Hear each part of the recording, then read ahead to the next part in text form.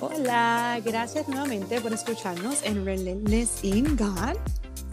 Hoy tenemos un tema sumamente interesante y es un tema que yo he tenido que aplicar en mi vida porque alguien en un momento dado me lo aplicó. Y el tema es el siguiente: límites saludables sin sentirse culpable. Pero lo bueno de este tema es que tema no lo voy a hacer sola. Tengo una persona que aprecio mucho que nos acompaña. Su nombre es Indy Jones. Así que adelante, Indy. Gracias, Yoreli. No sabe cuánto me alegra por estar hoy con usted y muchísimas gracias por la invitación. No, y gracias a ti de verdad por sacarle tu tiempo para bendecir a otras vidas, ¿verdad? Con lo que Dios nos trae en el día de hoy.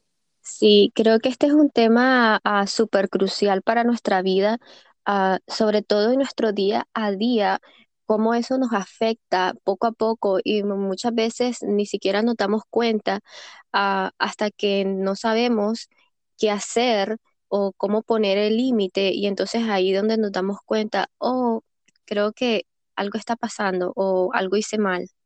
Definitivo. Y yo lo hablo más bien por mi experiencia, porque en un momento dado alguien me puso un límite y yo lo tomé como de una manera, ¿cómo diría? Ofensiva, como que de arrogante, porque yo no conocía, para mí era algo totalmente desconocido que una persona me pusiera límites. Y cuando yo busqué en el diccionario la palabra límite, dice línea real o imaginaria, en este caso es una línea imaginaria, es poner, por ejemplo, una cerca o restringir de ciertas cosas a personas. Pero ayer me suena interesante que estaba leyendo el libro de Henry Cloud, que es Boundaries, y él decía que hay cuatro tipos de límites. Está el límite en relaciones, límite mental, el límite emocional y el límite físico. Sí, y uno de los que yo diría, en mi caso, que me gustaría mencionar, está el límite también en cuanto a nuestras relaciones con ya sea novio o esposo. Por ejemplo, en mi caso, yo estoy casada y con mi esposo nosotros tuvimos una relación a distancia.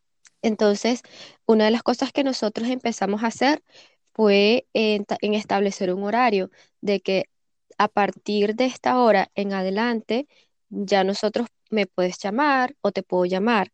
Porque, porque ¿qué pasaba? A veces él me llamaba en una hora en la que yo estaba ocupada o yo lo llamaba a él en una hora en la que él estaba ocupado.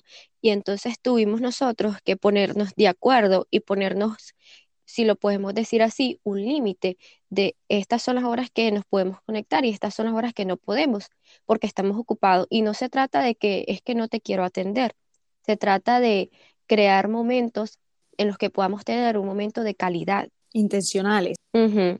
Y es hermoso que tú digas eso porque ayer mismo cuando estaba leyendo el libro solamente tuve la oportunidad de escuchar, perdóname, 2 horas. Los límites son sumamente importantes en la vida porque cuando no hay límites crea frustraciones, crea confusiones y el tú establecer ese límite con tu esposo cuando estaba en el noviazgo evitó confusiones. Por ejemplo, es que no me quiere contestar, es que no me quiere, no quiere sacar el tiempo. Fue algo claro. Son barreras que se crean una cerca, ok, yo estoy disponible para ti, pero quiero ser intencional con el tiempo. Y de igual manera, los límites guardan tu corazón, porque cuando hay frustración, por ejemplo, o cuando hay una desilusión o una expectativa, el no establecer límites daña tu corazón porque te va a causar dolor, porque tú no sabes por qué la otra persona lo está haciendo. Entonces, el Ujú. ustedes aplicar eso, los ayudó a no entrar en frustraciones y mucho menos en confusiones. Y ahí mencionaste algo importantísimo como es la comunicación, Ujú. porque hablamos de límites, pero va de la mano con la comunicación, que también yo comunico, porque si yo no estoy comunicando, entonces la otra persona no va a conocer el límite que yo tengo si yo no lo comuniqué. Y otra cosa también está en que no se trata de que yo voy a empezar a poner límites en la gente y eso. Pero ¿qué pasa? A veces hay gente que me va a poner límites a mí. Entonces yo tengo que aprender a respetar el límite también de la otra persona, así como respetar el mío también. Ujú. Entonces comunicar y respetar también el límite de la otra persona y tomarlo de una forma madura, de que no es rechazo, de que no es que no me quieran, no es que no quieran compartir tiempo conmigo, es que todos tenemos una vida, todos tenemos responsabilidades, todos tenemos un trabajo, todos tenemos una familia que atender. Entonces no se trata de que mi novio o mi amiga o mi mamá o mi hermano no quiera compartir tiempo conmigo. Se trata de que todos tenemos algo que hacer, pero voy a ser intencional con el tiempo que te voy a dar, porque quiero darte un tiempo de calidad. Yes. ¿Qué te parece si nos podemos ver o si podemos tener una videollamada tal día, a tal hora? O cuando uno ya tiene una amistad cercana, entonces uno ya sabe a qué hora yo puedo escribirle a mi amiga y yo sé que me va a contestar porque yo sé que ya está fuera de su hora de trabajo, yo sé que son horas de que normalmente nos comunicamos.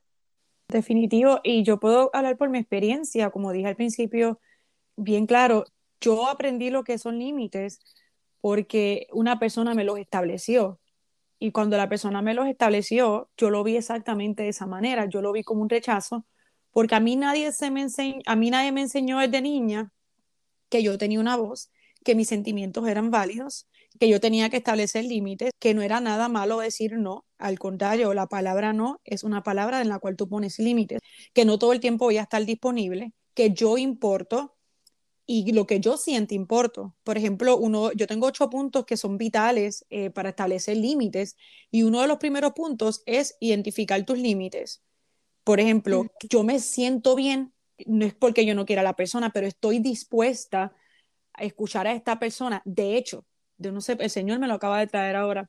En un momento dado, cuando yo fui a coger terapias en mayo, la terapeuta me dijo, tú tienes que respetar a las personas y respetar el tiempo, así sea tu amistad. Y me dijo, cuando tú vayas a hablar con una persona o tú vayas a ventilar información tuya o vayas, por ejemplo, a contarle algo que está pasando, siempre pregúntale a la persona si la persona está posicionada para escucharte. ¿Por qué? Vamos a ponerle, por ejemplo, porque somos humanos y todos tenemos nuestras situaciones. Vamos a ponerle, por ejemplo, vamos a poner mi ejemplo yo, que yo tengo una situación que yo necesito ventilar, hablar con alguien, pero vamos a poner que tú tienes tu situación en tu casa y de momento yo te llamo y tú estás pensando en tu situación abrumada y estás procesando, pero me contestaste porque me contestaste y querías, ¿verdad?, estar disponible, pero yo te empiezo a ventilar, dices, tú no estás dispuesta, tú no estás posicionada para recibir porque tú estás bregando con tu propia situación. Ahí es que uno tiene que establecer límites, no porque tú no quieras a la persona, es porque si tú no estás posicionada en ese momento para escuchar a la persona o para aconsejarla, no porque no la quiera, es porque no estás posicionada, punto. Y en un momento dado me pasó con la persona que me puso límites. La persona me estableció límites de otro panorama. Por ejemplo, si la persona estaba trabajando, la persona no me contestaba.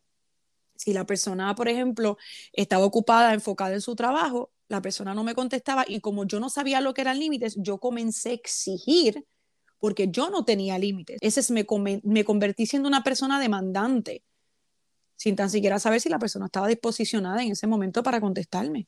Y aquí vamos de nuevo a lo mismo, la comunicación, el sentirnos cómodos de expresar cómo nos Uh -huh. sentimos, el sentirnos cómodos, expresar lo que me gusta y lo que no me gusta. Al nosotros expresar eso, estamos realmente poniendo un límite en pequeñas cosas. Por ejemplo, mira, yo me encantaría poder escucharte y me encantaría poder darte un consejo, pero la verdad es que puedo escucharte, pero no puedo darte un consejo porque yo no he pasado por eso o porque yo no lo sé, no sabría direccionarte. Ser comunicativo y ser realista y ser honesto. Mira, yo te puedo escuchar todo lo que usted quiera, pero yo no le puedo dar un consejo porque yo no le puedo dar uno porque no lo conozco. A veces nosotros mismos incluso debemos limitarnos en eso. O sea, nosotros queremos ayudar, Uh pero -huh. incluso debemos limitarnos a la hora de dar un consejo, porque un consejo puede cambiar totalmente la vida de una persona. Por ejemplo, algo que pasa mucho en la familia latinoamericana. Ese muchacho no me gusta, me gusta este para usted. Y es que no se trata de que a quién le gusta al muchacho, o sea, a la familia, sino más bien es la persona, cómo esa persona te complementa. Entonces, poner un límite en mis conversaciones, límites en mis consejos y límites son límites sanos. Y creo que incluso para la otra parte se siente bien, porque el hecho que me digan a mí, yo te puedo escuchar, pero no te puedo dar un consejo porque yo no sé nada al respecto, pero si estoy dispuesta a escucharte, a mí eso me da tranquilidad porque entonces ya yo no tengo expectativas o no estoy Ujú. esperando un consejo de esa persona porque ya me lo aclaró. Entonces, son cosas sencillas que hacen una gran diferencia en cuanto a la comunicación. Definitivamente. Y aquí viene un punto que para mí yo creo que es sumamente importante, de importancia, ¿por qué? Porque es aceptarte y amarte. Pero para tú poder aceptarte y amarte, tienes que ser una persona sana y tener una autoestima sana, porque, por ejemplo, para tú establecer límites, tú tienes que conocerte a ti mismo y entender Mm, que tú le vas a poner límites a personas que probablemente te rechacen por tú ponerle límites porque ujú, no están acostumbrados. Tú tienes que entender lo que no es tu marco de rechazo, tu personal, es que la persona no conoce el límite.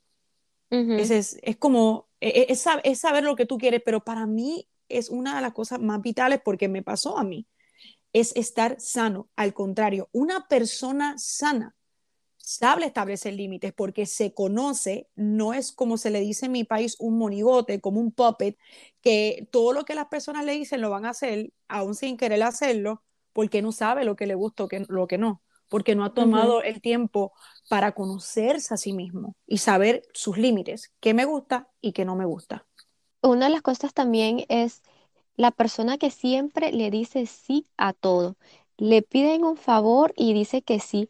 Y a veces los favores tal vez están como que chocan con la hora, pero es tan complaciente que aunque sabe de que a lo mejor va a estar complicado o prácticamente no va a poder, aún así dice que sí. Y hay que empezar a poner límites a qué le digo que sí y a qué le digo que no. Mm. Yo una vez escuché algo que de verdad se me quedó a mí y me marcó, y es que cuando nosotros le decimos sí a algo, le estamos diciendo no A a otra algo cosa. también. Yes, Ajá. wow, poderoso. En- sí. Y entonces, por ejemplo, me dice mi amiga que si nos podemos ver a las 6 y me dice mi otra amiga que si nos podemos ver a las 8 y digamos que yo estoy en escuela, el colegio o la universidad y también tengo que estudiar para mi examen, pero como soy una persona complaciente, yo le digo que sí a mis dos amigas y obviamente ya tengo el sí del examen porque pues no está bajo mi control, entonces es el instituto o el lugar donde yo voy que me puso en mi horario del examen al día siguiente. Entonces yo le dije que sí a todo. ¿Qué es lo que pasa? Yo voy a la cita de mi amiga a las 6. Puede ser de que salí tarde o lo que sea, pero llegué a la cita de con mi otra amistad a las 8. ¿Qué pasa? No estudié. No estudié por estar Wow. con mis amistades. ¿Qué pasa? Al día siguiente me siento frustrada, siento que no estoy preparada totalmente para el examen. Pero ¿qué pasó? Cuando yo le dije que sí a mis dos amigas, le dije que no a mi examen y entonces no me preparé. Y entonces, ¿cuál sería algo correcto?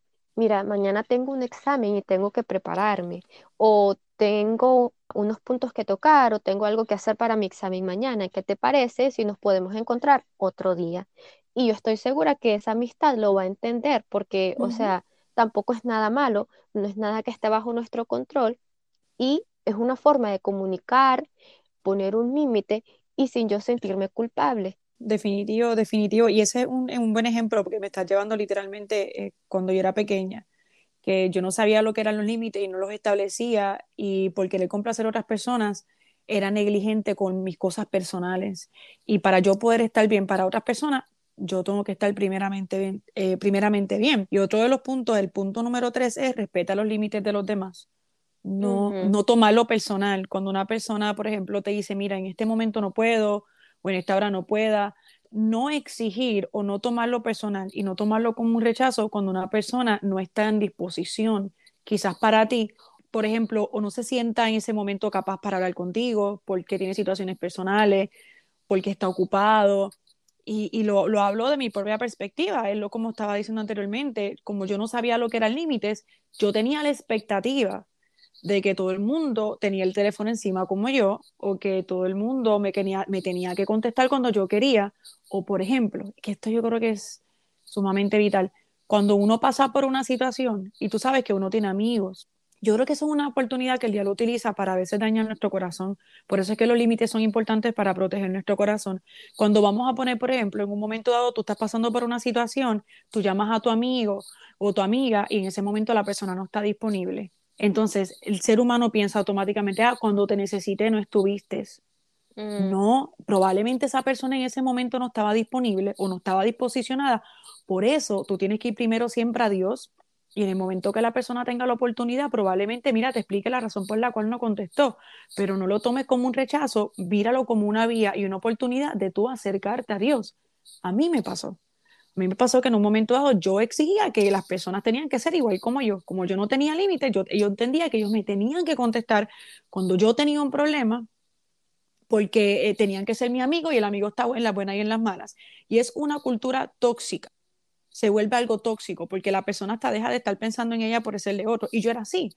No importaba lo que yo estuviera haciendo, no importara lo que yo tuviera que sacrificar, como no tenía límite y no sabía decir que no, era ¿cómo se dice? Como que suena fuerte la palabra, pero es la manera que se me hace más cerca, como el zafacón de todo el mundo. Y cuando tú vienes a ver, el zafacón se llena, no cabe más nada. No zafacón en una manera negativa, más bien en el aspecto de que no tenía cabida, no. Se terminaba yo drenada y no podía, probablemente con mi propia vida, necesitaba yo llenarme para poder ser de otro. Pero yo exigía que ellos me dieran lo mismo, porque no estaba respetando los límites de ellos, ni tan siquiera mis propios límites. ¡Wow! Eso está poderoso. Yo no respetaba mis propios límites, pero tampoco respetaba los límites de otros. Por eso es que es ujú. importante ser una persona sana. Y como decías también, la diversidad. No somos los únicos en el planeta, no todo el mundo es igual que nosotros, a no Ujú, todo el mundo le gusta lo mismo que nosotros. Y también viene de nuevo el ser saludable, el entender y comprender de que no todo el mundo tiene que ser igual que yo. Y tampoco, otra cosa es de que cuando nos encontramos con alguien que no es igual que nosotros, lo queremos cambiar para que sea como nosotros. Pero cuando viene alguien que nos quiere cambiar a nosotros, entonces, no, ya me siento en problema, ¿verdad? El reconocer que hay gente diferente y está bien. Hay gente que no le gusta salir en, no sé, en cierta temporada porque no le gusta el frío o porque ujú. no le gusta la lluvia, no le gusta salir. Ay, es que mi amiga es aburrida, es que mi amiga Wow, no quiere estar conmigo, no es como mi otra amiga que está conmigo en todo tiempo, si wow. llueve, si relampaguea, Las si hace expectativas. sol, y sí, y entonces creamos una expectativa para con todo el mundo, y Ujú, es que no todo el mundo es igual, y tenemos que aprender a amar y a respetar solamente en mi familia, en mis amistades, que está bien la diversidad, no está mal, y que debo de respetarla igual como otros me van a respetar a mí. Ahora van a venir personas que no nos van a entender, que a lo mejor no, están en la etapa donde todavía no conocen sus límites, ujú. no tienen límites y tampoco saben poner límites. Y entonces venimos nosotros a poner los límites y a expresarnos y entonces los hacemos sentir incómodos. Pero es ahí donde nosotros venimos y les explicamos, no, miren, el comunicarnos. No es que yo quiera ofenderte, no es que yo te estoy rechazando. Necesito este momento. Necesito este momento para hacer esto, pero este otro tiempo yo lo tengo disponible y podemos hacer algo y ofrecerle a la persona el tiempo de calidad y Wow. entonces aprender a enseñar con amor, diría yo también, Yes. a enseñarle a las personas cuál es mi forma con amor. Un día de esto nosotros estábamos hablando sobre el libro de los 5 lenguajes de amor y Ujú. cómo hay un diferente lenguaje de amor, el hijo y el padre, el novio y la novia y con los amigos también. Entonces, el saber expresarnos de nuevo, el saber comunicar qué me gusta, qué no me gusta. Yo creo que eso es sumamente vital. ¿Tú sabes por qué? Y mientras tú me lo decías, Dios me traía a colación. En un momento dado, yo tuve un amigo que estuvo pasando por el COVID. Yoreli, a la expectativa de Yoreli y el modelo de mundo de Yoreli, yo dije, nada, pues como yo soy así, yo soy como la mamá de los pollitos. constantemente yo veía que llamaba a la persona para ver cómo estaba, o le mandaba texto y la persona no me contestaba, y yo automáticamente tomé eso como un rechazo.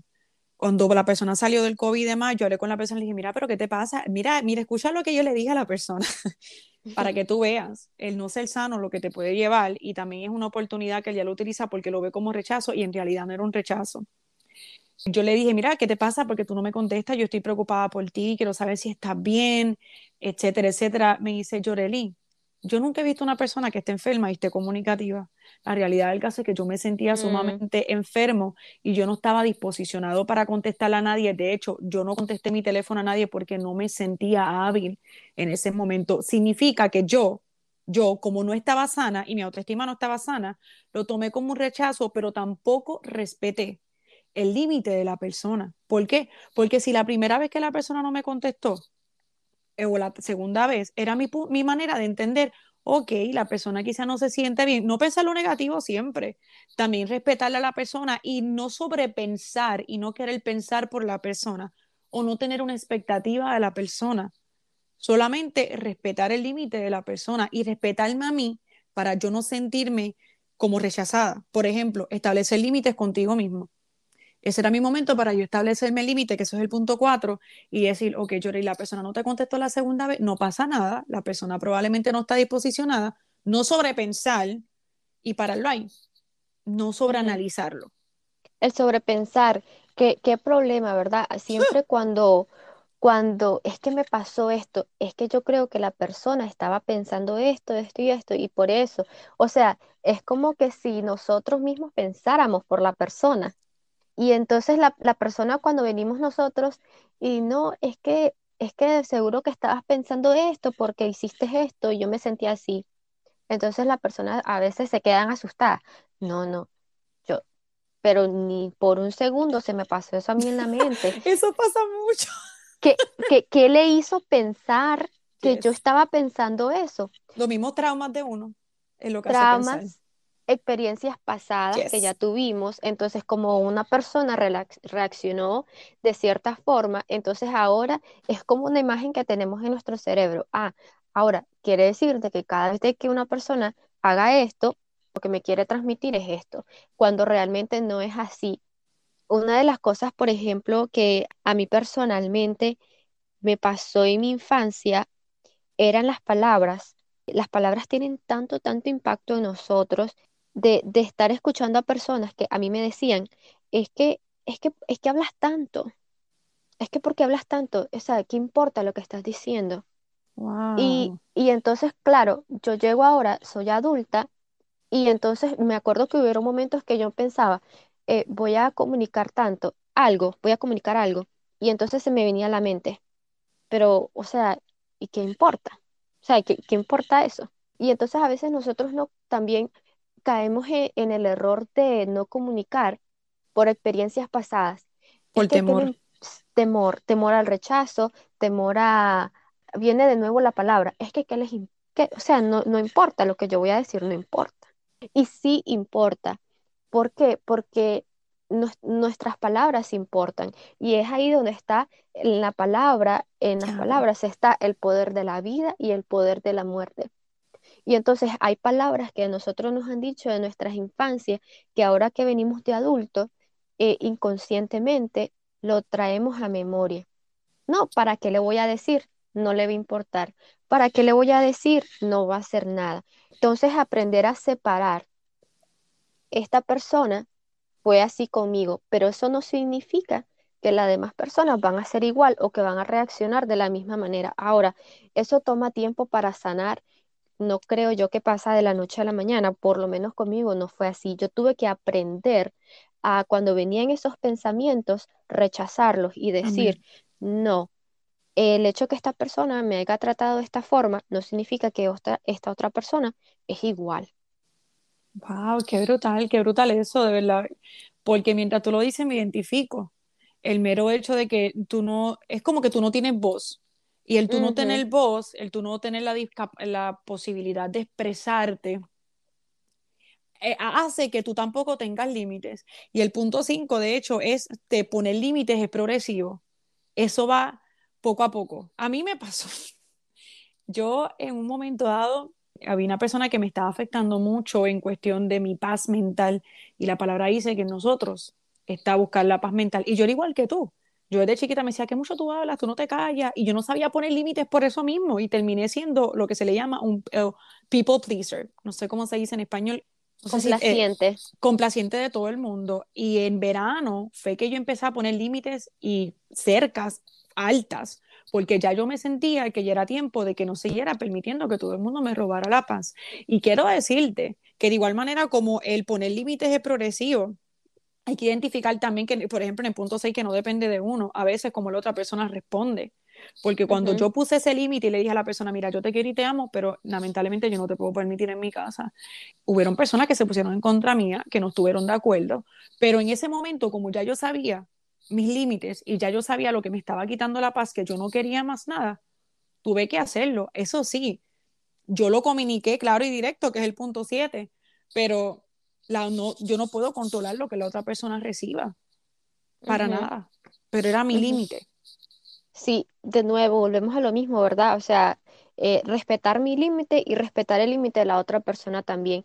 Ahora, van a haber personas que tal vez no lo van a tomar de la mejor manera y tal vez es que no es culpa de ellos, o sea, simplemente no están preparados para eso o simplemente somos la primera persona que les vino a poner límite y Límites. hay que darle tiempo a la persona y hay que darle, pues, misericordia dejar de que la persona pues tome eso y que lo analice, que lo piense, mira, o sea, yo no lo hice para lastimarte, lo hice porque yo necesitaba este tiempo, porque yo necesitaba ese límite. De nuevo viene lo mismo, el expresar y hacerlo con amor. Ahora, que ya la persona lo tomó negativo, Ujú. ya es un sentimiento que ya no está en mi corazón, sino que está en el corazón de la otra persona y es algo que la otra persona lo tiene que trabajar y no es culpa de nosotros, porque nosotros no fuimos los que creamos esa herida. Oh, Entonces es esa persona que tiene que buscar trabajar. cómo, sí, trabajar en su herida, buscar cómo sanar, pero ya no es culpa de nosotros. Y tal vez me van a decir, pero qué insensible, lastimaste a la persona. No es que seamos insensibles, es que Es puse lo que un le herida a la límite. persona. Y ya tú no puedes tener control las heridas que tenga la otra persona. Y vas a poder Ujú, sonar hasta arrogante. Es como si tú, literalmente lo que tú estás hablando ahora, leíste el punto 8. El ser empático y ser firme.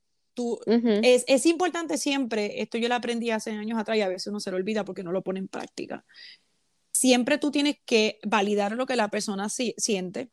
Por ejemplo, mira, yo sé que tú sientes de esta manera, esa no fue mi intención, pero yo no me siento cómodo con esto. Ser firme, ser ujú. empático, trabajar directamente y validarle a la persona cómo se siente, pero ser firme en tus límites, porque si constantemente estás cambiando tus límites o no estás siendo firme, significa que tú no te conoces. Y estamos siendo disvariantes, aparte de que es como tener una cartera y entonces empezar a poner ahí en esa cartera cada vez de que alguien hace algo que no me gusta, pero tampoco lo comunico y lo pongo en la cartera, o sea, no le digo nada. No tengo el tiempo, pero le digo que sí para no caerle mal o para agradarle.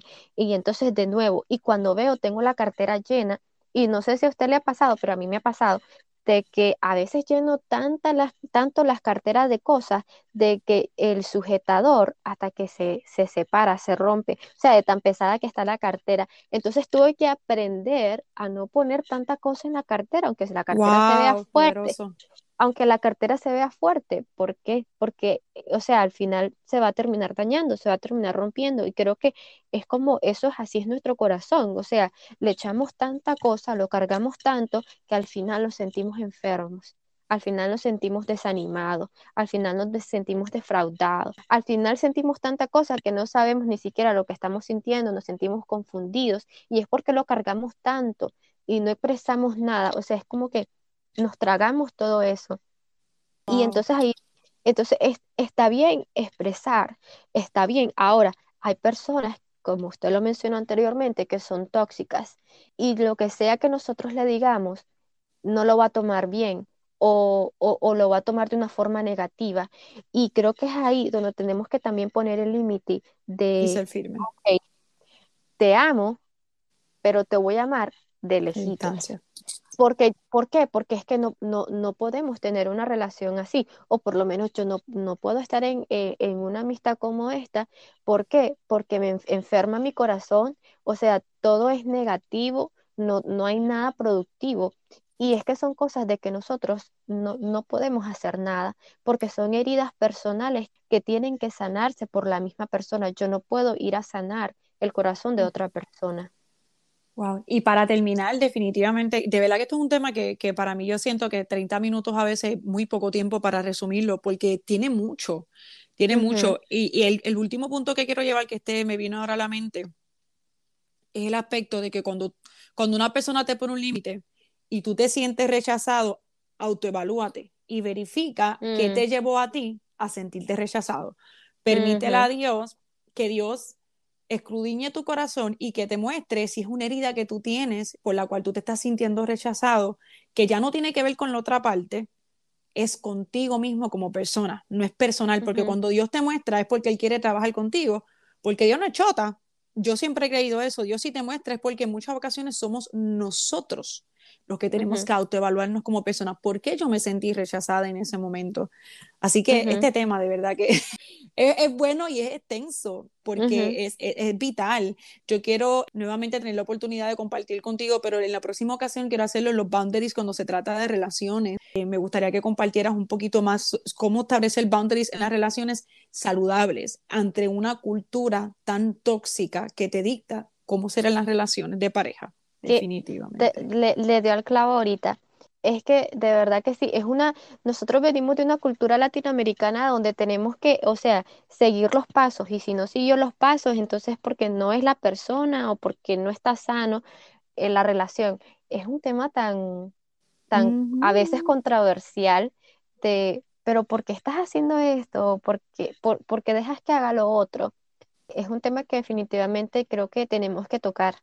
Amén, definitivamente. Así que muchas gracias, Indy, por sacar de tu tiempo definitivo y por compartir tanta sabiduría definitivamente, que yo sé que hay una persona que probablemente esté escuchando, que probablemente se encuentra así, como que no sé cómo trabajar esto, y probablemente tu testimonio y tu ejemplo les han servido de ayuda definitivamente.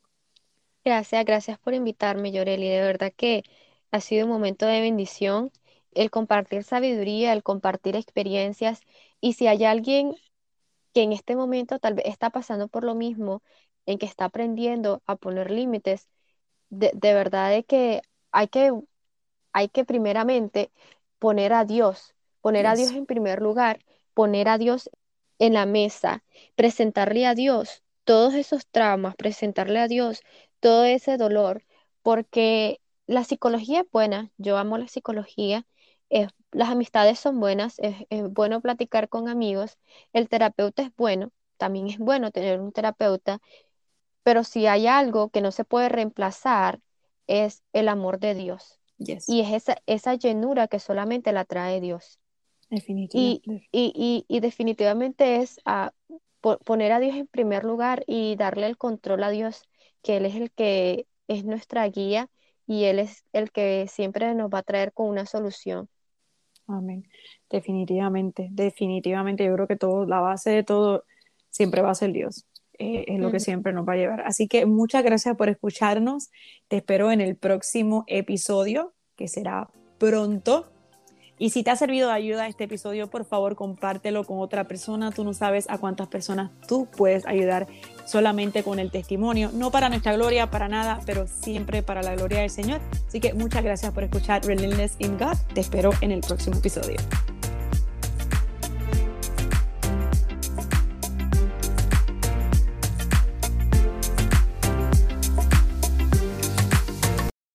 Hey, thank you for listening once again to Relentless in God.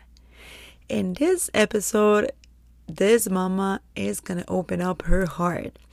And I think testimonies are not meant to be kept, but more of to be shared. One of the reasons why I say that is because I even think the Bible, it is, of course, testimonies of people sharing their own experience. And today, we relied on those things in order for us to keep up like to keep moving. That's the way I see it. And one of the topics that I'm really passionate about, especially in these moments that I see there's a lot of people going through this, it is, how can I forgive you? How can I forgive my parents when they hurt me, or when they made decisions that I couldn't understand at that moment? And I remember growing up saying, I'm never going to be like my mom. I'm never going to be like my dad with my kids. I'm going to be different. Little that I knew, or little that I know, it is that I end up doing the same things they were doing when I was a little girl. And I don't know if you know, I'm a mom of 2 amazing boys. One of them is 13 and the other one is 11. And as they're growing up, I have seen them change. And if I look back to when they were little, like babies, they were completely innocent. But if I see them now, it is like, wow, they have grown a lot. And I will speak for myself. I feel like the sense of pressure, like, how can I be better? How can I work this? How can I not make them go through what I went through? This year, I think this whole journey started last year when I started going to therapy. This year I started going to therapy. However, this whole journey started last year when I broke up with my past relationship. And I remember saying to God, I want to take this time to heal. I want to take this time for you to show me areas in my life that I need to work with.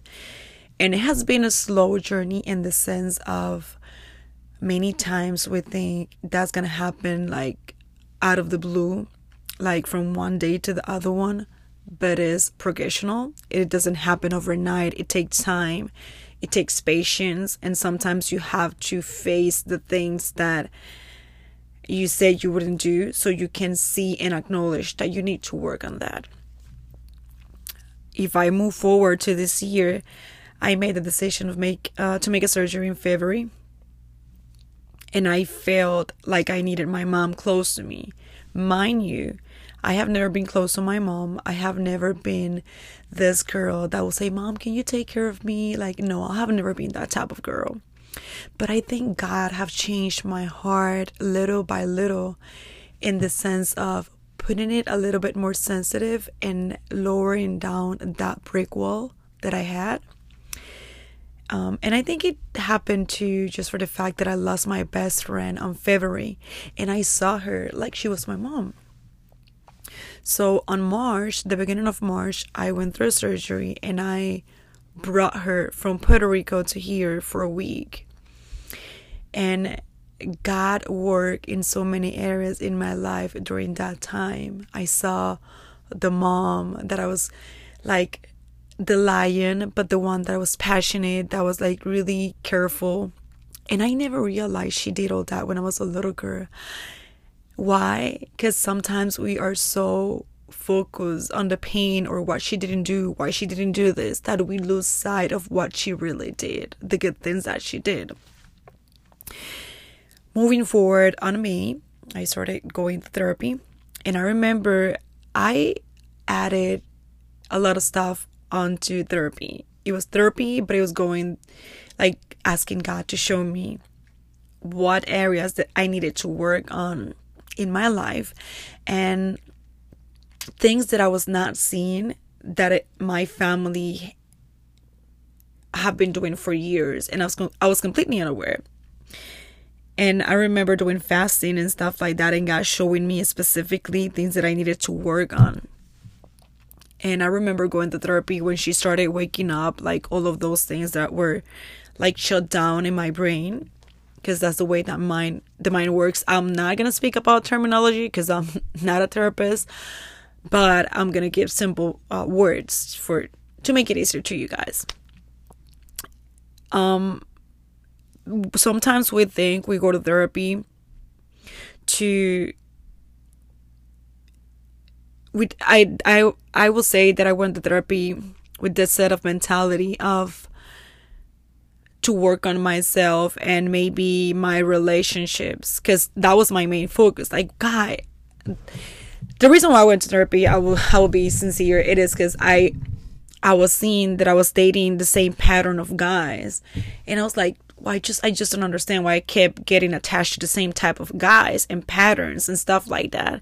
And when I went to therapy, the lady started asking me questions about my childhood, and we started working since the beginning of my childhood, like things that happened in me, like they were traumatic and I completely forgot about them. And we started working on those things. But at the same time, since I was doing fasting, God was showing me the same things that my mom and my dad went that they never spoke about. And it's funny because it helped me understand and forgive them and not judge them, and to extend grace for them. I don't see them the same way I used to see them before. I think I have more respect for them now. And I'm not saying my mom and dad were perfect. They did some things that it was not right. But I'm not here in the standpoint of judging them. They didn't have the tools that I had. And that's one of the first things that God showed me. Like, you're not here in the standpoint of judging them. You're here in the standpoint of understanding that they didn't have the tools that you have right now, and they gave you everything they had through their knowledge, the knowledge that they had at that time. They were never nurtured. They were never taken care of. They went through a lot, and that got them together, and they gave me what they had, and they worked with what they had. Now that I have the tools, it's my job to work differently with my kids. However, not judging my parents, extending grace and loving them the way they are, and being appreciated for all they did, because they gave their 100% in their own understanding. And the reason why I'm bringing this topic and I get passionate about it is because I think you don't understand your parents up until you become a parent. That's the way I see it. I don't know. I will speak by experience. I don't know if somebody else have gone through the same route I'm going without being a parent. And I see so many people carrying that burden of childhood trauma and like blaming their parents, why you didn't do this, why you didn't do that. And sometimes they don't even ask God, like, God, what they went through that they never spoke about. That many times they maybe closed their door crying, they didn't have the energy, or neither they had. I remember, literally, as I'm speaking to you guys about this, God is bringing me that memory of, I remember saying to God, God, did my mom went to the same thing I'm going through right now, in the sense of shutting down the door and asking myself, like, am I doing a good job? Am I doing the right thing? Like, how can I fight with this? Because let me tell you something, if you don't have the right tools to fight with certain things, you're not going to win the battle. So I didn't have the tools at that moment, because I was not even asking God, because I didn't know it was deeper than that. So I was fighting constantly with things in my mind that I didn't even know they were traumas. So I always ask myself, like, did my mom ever feel like this? Did she ever feel like she was not worthy because she was not doing the job as other parents were doing? Or, you know, you start comparing yourself to other parents. Like, why I used to compare myself constantly to other people, like, oh my God, they're so responsible, they're like this, and I just don't feel like I'm responsible. So I fought for many years with the sense of unworthy, because I didn't feel I was a good parent to my kids. Like, I have been a single mom for over 9 years or more, and I will not say it's a heavy burden, as I have been blessed with my kids. I chose to be a single mom, and I embrace it. I will never say it is easy, but I think if you have God with you, it will make the way a little bit easier in many ways. And I think when you love your kids and they drive you, like they push you. Seeing them and seeing them growing, it pushes you to do a better job. Like how can I be a better human so they can have the best version of myself from this standpoint of my 100. And I have seen so many people judging their parents, but I don't think people have taken the time to ask God what my mom went through that I didn't know, that I don't know about. What trauma they went through that is shut down in their brain, and they're reacting to it and they don't know because they didn't went to therapy. At least where I come from, and I don't know, maybe that it was my environment. If you go to therapy, you're crazy. You're not good mentally. So there is this misconception that if you look for therapy, you're twisted on your mind or you're crazy. When I moved over here, I started talking to people, and I remember having this friend talking about therapy, and I'm like, I just never heard about it. And listening to podcasts and seeing stuff on YouTube, like people talking about therapy, and I'm like, I'm kind of interested about that. Like, I think I should check that out. And I will say it's the best thing that I have ever done, the best investment that I have ever done. The place that I went through, I feel more than blessed to have that help in the moment that I needed. And I think therapy is something that you should keep on taking, because there's a lot of things that I do understand that I need to work on that. I put it in pause for a moment because I was going through a transition. It does not mean it's because I decide to stop doing it because I don't like it. It is totally the opposite. But I think if you want to have healthy relationships, it is necessary to go to a counselor or therapy, or to have a mentor, to have people to help you find purpose, but to find why are the reasons why you feeling this. I have fought for many years with rejection. That was one of the biggest wounds that I had, rejection. And God put somebody in my life that made me aware of the direction that I suffered for years. And I remember the person saying to me, I'm not doing this to you. You're reacting that because maybe you have something that makes you trigger. It wakes up a trigger in you. In those terms, boundaries, triggers, rejection, therapy, they were new to my ears.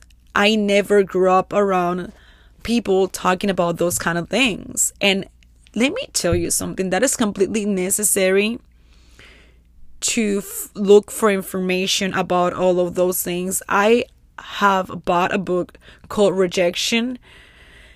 Has been the best investment that I have ever done in my life. I have done a couple of research in like finding why I have been acting like this since I was a little girl, but it has helped me out too, to understand my parents, to forgive my parents. And I remember growing up, I didn't want to talk to my dad. I had that, like, my wall was really up. So I grew up with him, but I never had a relationship with him. So that messed every relationship with every guy I had. And I didn't know that up until I started asking the Lord, show me what I don't know and why I'm like attracting all of these toxic guys. Like, I just don't want to be in a relationship like this anymore. I'm 34 and I just don't want to continue with this pattern, and I don't want my kids to develop that pattern in their life. And one of the reasons why I took therapy, it was because of my kids. Like, how can I stop this here? And how can they grow in a healthy environment with healthy relationships, that they don't look in girls what it was my job to give them, you know? And I'm not perfect, and will never say I'm 100% there, but I'm not where I used to be. So if for some reason you feel like you haven't forgive your parents, or you're judging them, or you just don't understand what they did, I will tell you, and I will encourage you to ask God to show you and to extend grace. And I'm not saying this for you to allow your parents to maybe disrespect you or to use you as a doormat, but just to understand why did they have those kind of behaviors from the standpoint of God, show me a little bit more. And I know he will show you. At least he showed me. And God put a lot of things in my hand, things that I didn't even knew for years. He got it out. Things that were hidden under the carpet, I would say. He took them out. And I will never say healing, it is easy. It is painful. It can be a little bit mind draining, but it's worth it. I am not even a bit of the same person that I was last year. And I would never, it's the same thing as May. I started in May this whole journey without even knowing and realizing how much impact it was going to do in my life. I didn't know how messy I was, how unhealed I was, how broken I was. And it is not because God never told me that. I think God had a lot of patience with me working on it. It's just the fact that I just positioned myself for God to show me those things. I positioned myself for God to help me through it. I remember getting out of therapy, needing a hug or crying out loud for somebody to hug me or tell me at least I'm with you. And I was looking and seeking for all of those things outside when God was trying to show me I'm the one who's going to help you in this season. It's not because I'm not going to bring you people around you. It is just because in this season I need you and me to work with this. And I will never change, not even a bit of the experience that I'm living on right now. Instead of judging the people that you have around you, start asking yourself, why are you attracting those people? Because you attract who you are. And I attracted a lot of unhealthy relationships and toxic relationships because I was toxic. I was completely unhealed. And I was bringing that into my life. And I remember saying to God, you know what? I'm going to stop doing it. It's not them. They are broken, but I am more broken than them because I'm the one who is choosing that. So that means my self-esteem, it is not where it needs to be. So